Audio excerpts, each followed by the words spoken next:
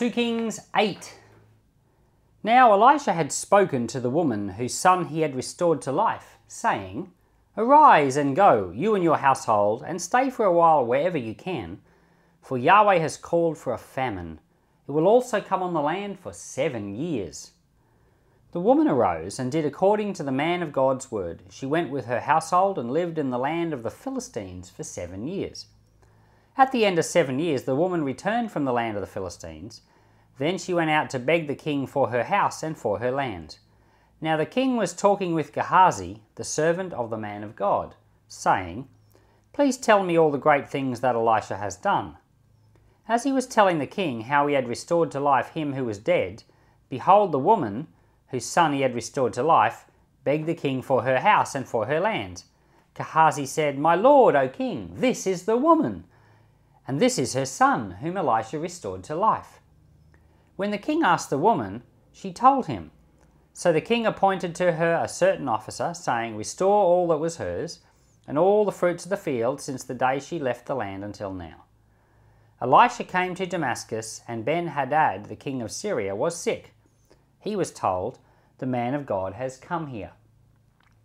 The king said to Hazael, "Take a present in your hand, and go and meet the man of God, and inquire of Yahweh by him, saying, Will I recover from this sickness?" So Hazael went to meet him, and took a present with him, even of every good thing of Damascus, 40 camels' burden, and came and stood before him and said, "Your son Ben-Hadad, king of Syria, has sent me to you, saying, Will I recover from this sickness?" Elisha said to him, "Go tell him, you will surely recover. However, Yahweh has shown me that he will surely die." He settled his gaze steadfastly on him until he was ashamed, and then the man of God wept. Hazael said, "Why do you weep, my lord?" He answered, "Because I know the evil that you will do to the children of Israel. You will set their strongholds on fire, and you will kill their young men with the sword, and will dash their little ones in pieces, and rip up their pregnant women." Hazael said, "But what is your servant? Who is but a dog that he could do such a thing?" Elisha answered, "Yahweh has shown me that you will be king over Syria." And then he departed from Elisha and came to his master, who said to him, "What did Elisha say to you?" He answered, "He told me that you would surely recover." On the next day he took a thick cloth, dipped it in water, and spread it on his face, so that he died. And then Hazael reigned in his place.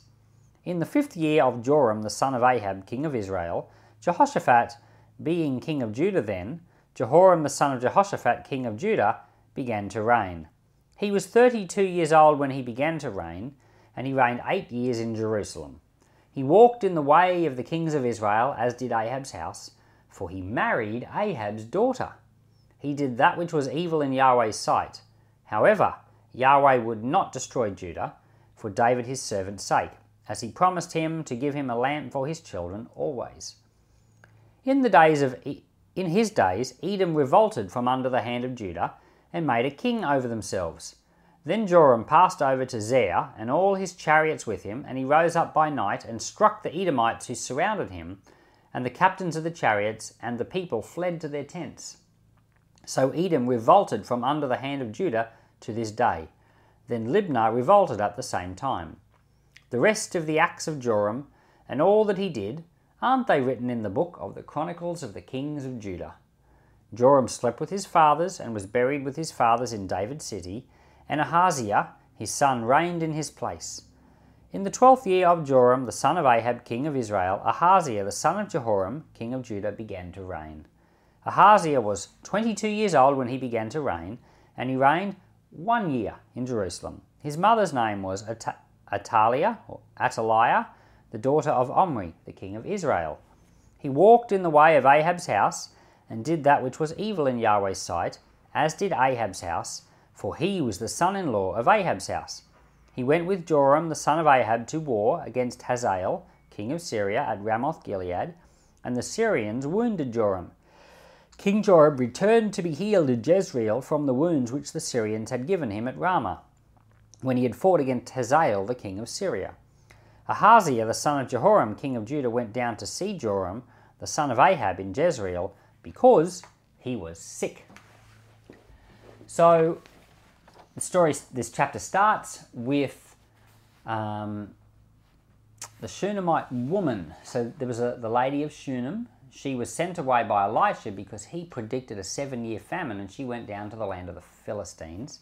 After the famine, she comes back. Now, in the previous chapter, we talked about the great siege and the great famine that was on the land. That's the one that just got mentioned now. So sometimes it feels like these things are out of order, but it's only just mentioned that Elisha said that because it's telling about how she came back. So it's gone back to 7+ years earlier to say, oh, Elisha told her, go away, there's going to be 7 years.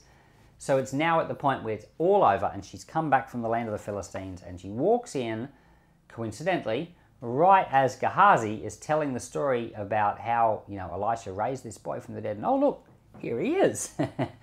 So she gets her land back. So the miracle that he performed has a double blessing. Now there's a little problem right here in that story. It's the mention of Gehazi.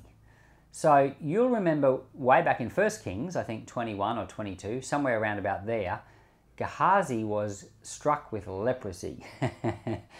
It's not funny, but Naaman had leprosy.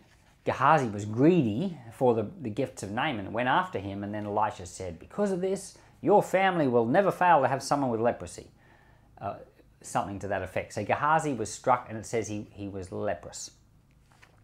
So now, what's happening here? Why is Gehazi in with the king if he's leprous? So there's a few different suggestions. Number one, he was healed of leprosy. I don't think that's the case. It doesn't seem like the case. It's possible, I guess. My feeling about the matter is that the stories, sometimes the stories are not in chronological order, and that was one of the main suggestions that was put forward by commentators. They just said the stories, they're not in order. The story of Naaman came after the story of this. It's just that the story of Naaman was said before the story of this. That's quite a possibility. Another possibility is that Gehazi didn't get leprosy instantly. You get the impression that in that exact split second, suddenly his body was covered with leprosy. And that you get that impression because the Bible tells a whole story of a whole series of things that happened.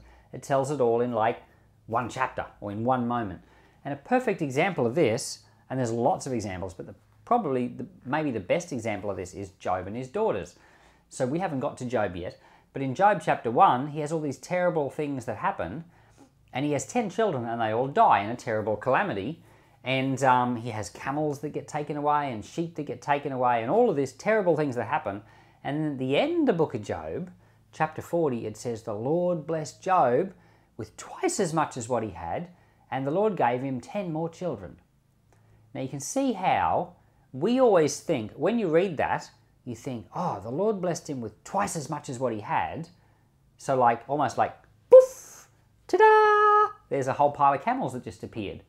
No, it was the process of reaccumulating the camels. Like if you're, for example, in business, you're a successful businessman and you lose it all. Something goes wrong, a business deal, your entire business goes bust, but you're a savvy businessman. You can start another business, build it back up, and eventually it can get to where it was or even better. So the Lord is with Job, and he blesses him, and he comes back to where he was, but twice as much. And we know that it's not instant because it says the Lord gave him 10 more children. Well, how long does it take to have 10 children? It takes at least 10 years if you have them one after another, but you usually don't. You usually have them spread apart. If it's the same lady, it's going to take at least 20 to 30 years to have 10 more children, which is fine because at that period of time in the world's history, people were living 700, 800, 900 years. So 10 more children, sure, you can do that. And if it was multiple women, it's still going to take 5 or 10 years to have that amount of kids, we assume. And so you've got these stories in the Bible where it just says what happened, but it doesn't tell you how long it took for those things to happen or the timing of it. So when it says that leprosy would come upon Gehazi, did it happen right then? Or did it happen later? At some point he caught leprosy later. For example, we've prayed for people for healing. Some people have been healed right then in the moment of the prayer, and other people have recovered, and it's taken a month. And later on, some people have had terrible diseases cancers that have just slowly gone away and been cured. But when we report the story, we say the Lord healed them, which he did, but it's not always an instant healing. And sometimes there's a process, and sometimes it doesn't happen that minute, it happens later. So the other possibility, apart from the fact that the stories are told out of order, or apart from the possibility that he was healed, the other possibility is that it just hadn't kicked in yet. I don't know which one it is, but I always trust the Bible. If the Bible said Gehazi was there, he was there. He was telling the story.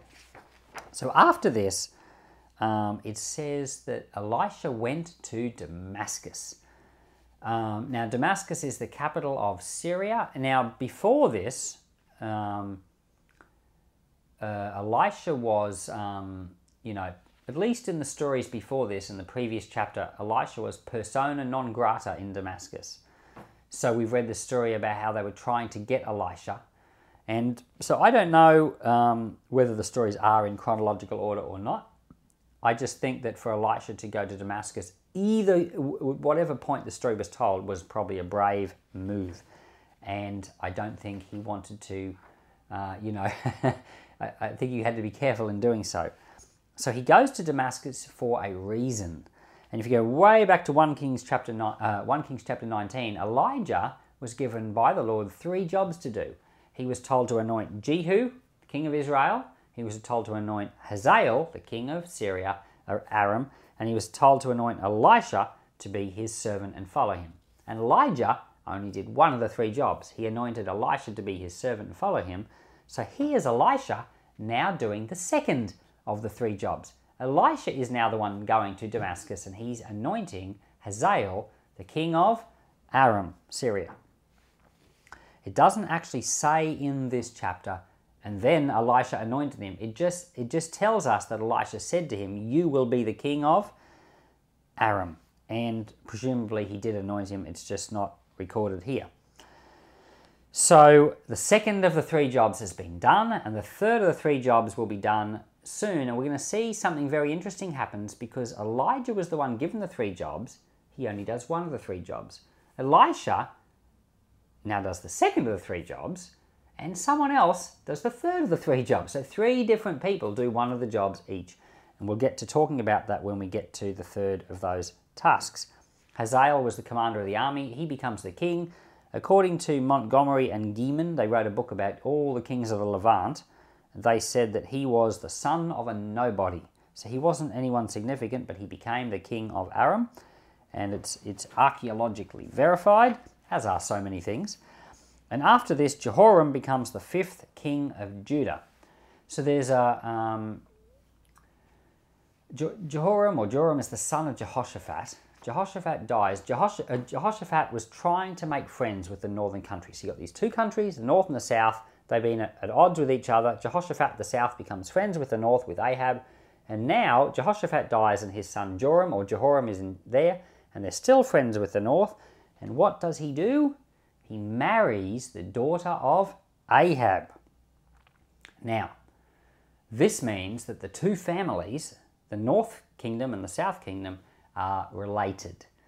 So we've got an interesting thing starting to go on here, where Ahab, he becomes the father of Joram, who becomes the father of Ahaziah, and down, down, down, down it goes, meaning that Ahab is one of Jesus's direct relatives. You wouldn't have picked that one, would you? Now, apparently, that means Jezebel, Ahab's wife, in theory, is one of Jesus's relatives too. And I read online that Jehoram, or Joram's wife, Athaliah, or Athaliah, she was the daughter of Jezebel and Ahab. Now, you read it in lots of places, but I went looking to see if that was actually correct. Because kings often had many, many sons and daughters, which meant they had more than one wife. We don't know of any of the other wives of Ahab, except for Jezebel. But it says later on that Ahab had 70 sons, and we know he had at least one daughter, this one that's mentioned here, Athaliah or Athaliah. So I'm presuming that Athaliah may not necessarily have been the daughter of Jezebel. Everywhere you read just assumes that she's the daughter of Jezebel, but the Bible doesn't say it, and we can't be 100% sure. And that means we cannot say that Jezebel is one of Jesus' ancestors, which is good, because that's just a difficult one right there. But Jesus definitely has some people in his ancestry line like Ahab and Absalom and even King Manasseh, who wasn't born by this point. Just terrible people in his ancestry line, which just goes to show how the Lord uses, humanity, which is good and bad. Everyone's bad. All humans are bad. And the Lord uses the bad and he brings great good out of it. So Athaliah or Athaliah comes from the northern kingdom, the daughter of Ahab, and she marries Jehoram or Joram and becomes the queen, or the wife of the king, and in the southern nation, and both families are related. And what this means is that the southern nation now starts to put into place Canaanite worship. Now, you'll remember that the northern nation originally set up the 2 golden calves. That was not Canaanite worship, that was syncretistic Yahweh worship, where they thought they were worshipping the God that brought them out of Egypt, but they were doing it in their own kind of mixed up, confused way. God was really displeased with that, but it was syncretism. But then when Ahab came along, and specifically with Jezebel, they introduced deliberately Canaanite worship into the northern nation. This was child sacrifice. That was all the evil things that the Lord had been so displeased with. That was the reason why when the Lord brought Joshua into the land, he said, destroy the Amorites completely. Well, now the daughter of Ahab is in the southern kingdom, and her husband are promoting, guess what? Canaanite worship. The exact same thing, the worship of Baal, and the Lord is very displeased. Heavenly Father, we're so disappointed to see the spread of evil. And Lord, we notice it happens in the world all around us too. It's so easy for people to turn their back on you. And it's so easy for people to go after things. Lord, even we have done it. Forgive us our sins, I pray. In Jesus' name, amen.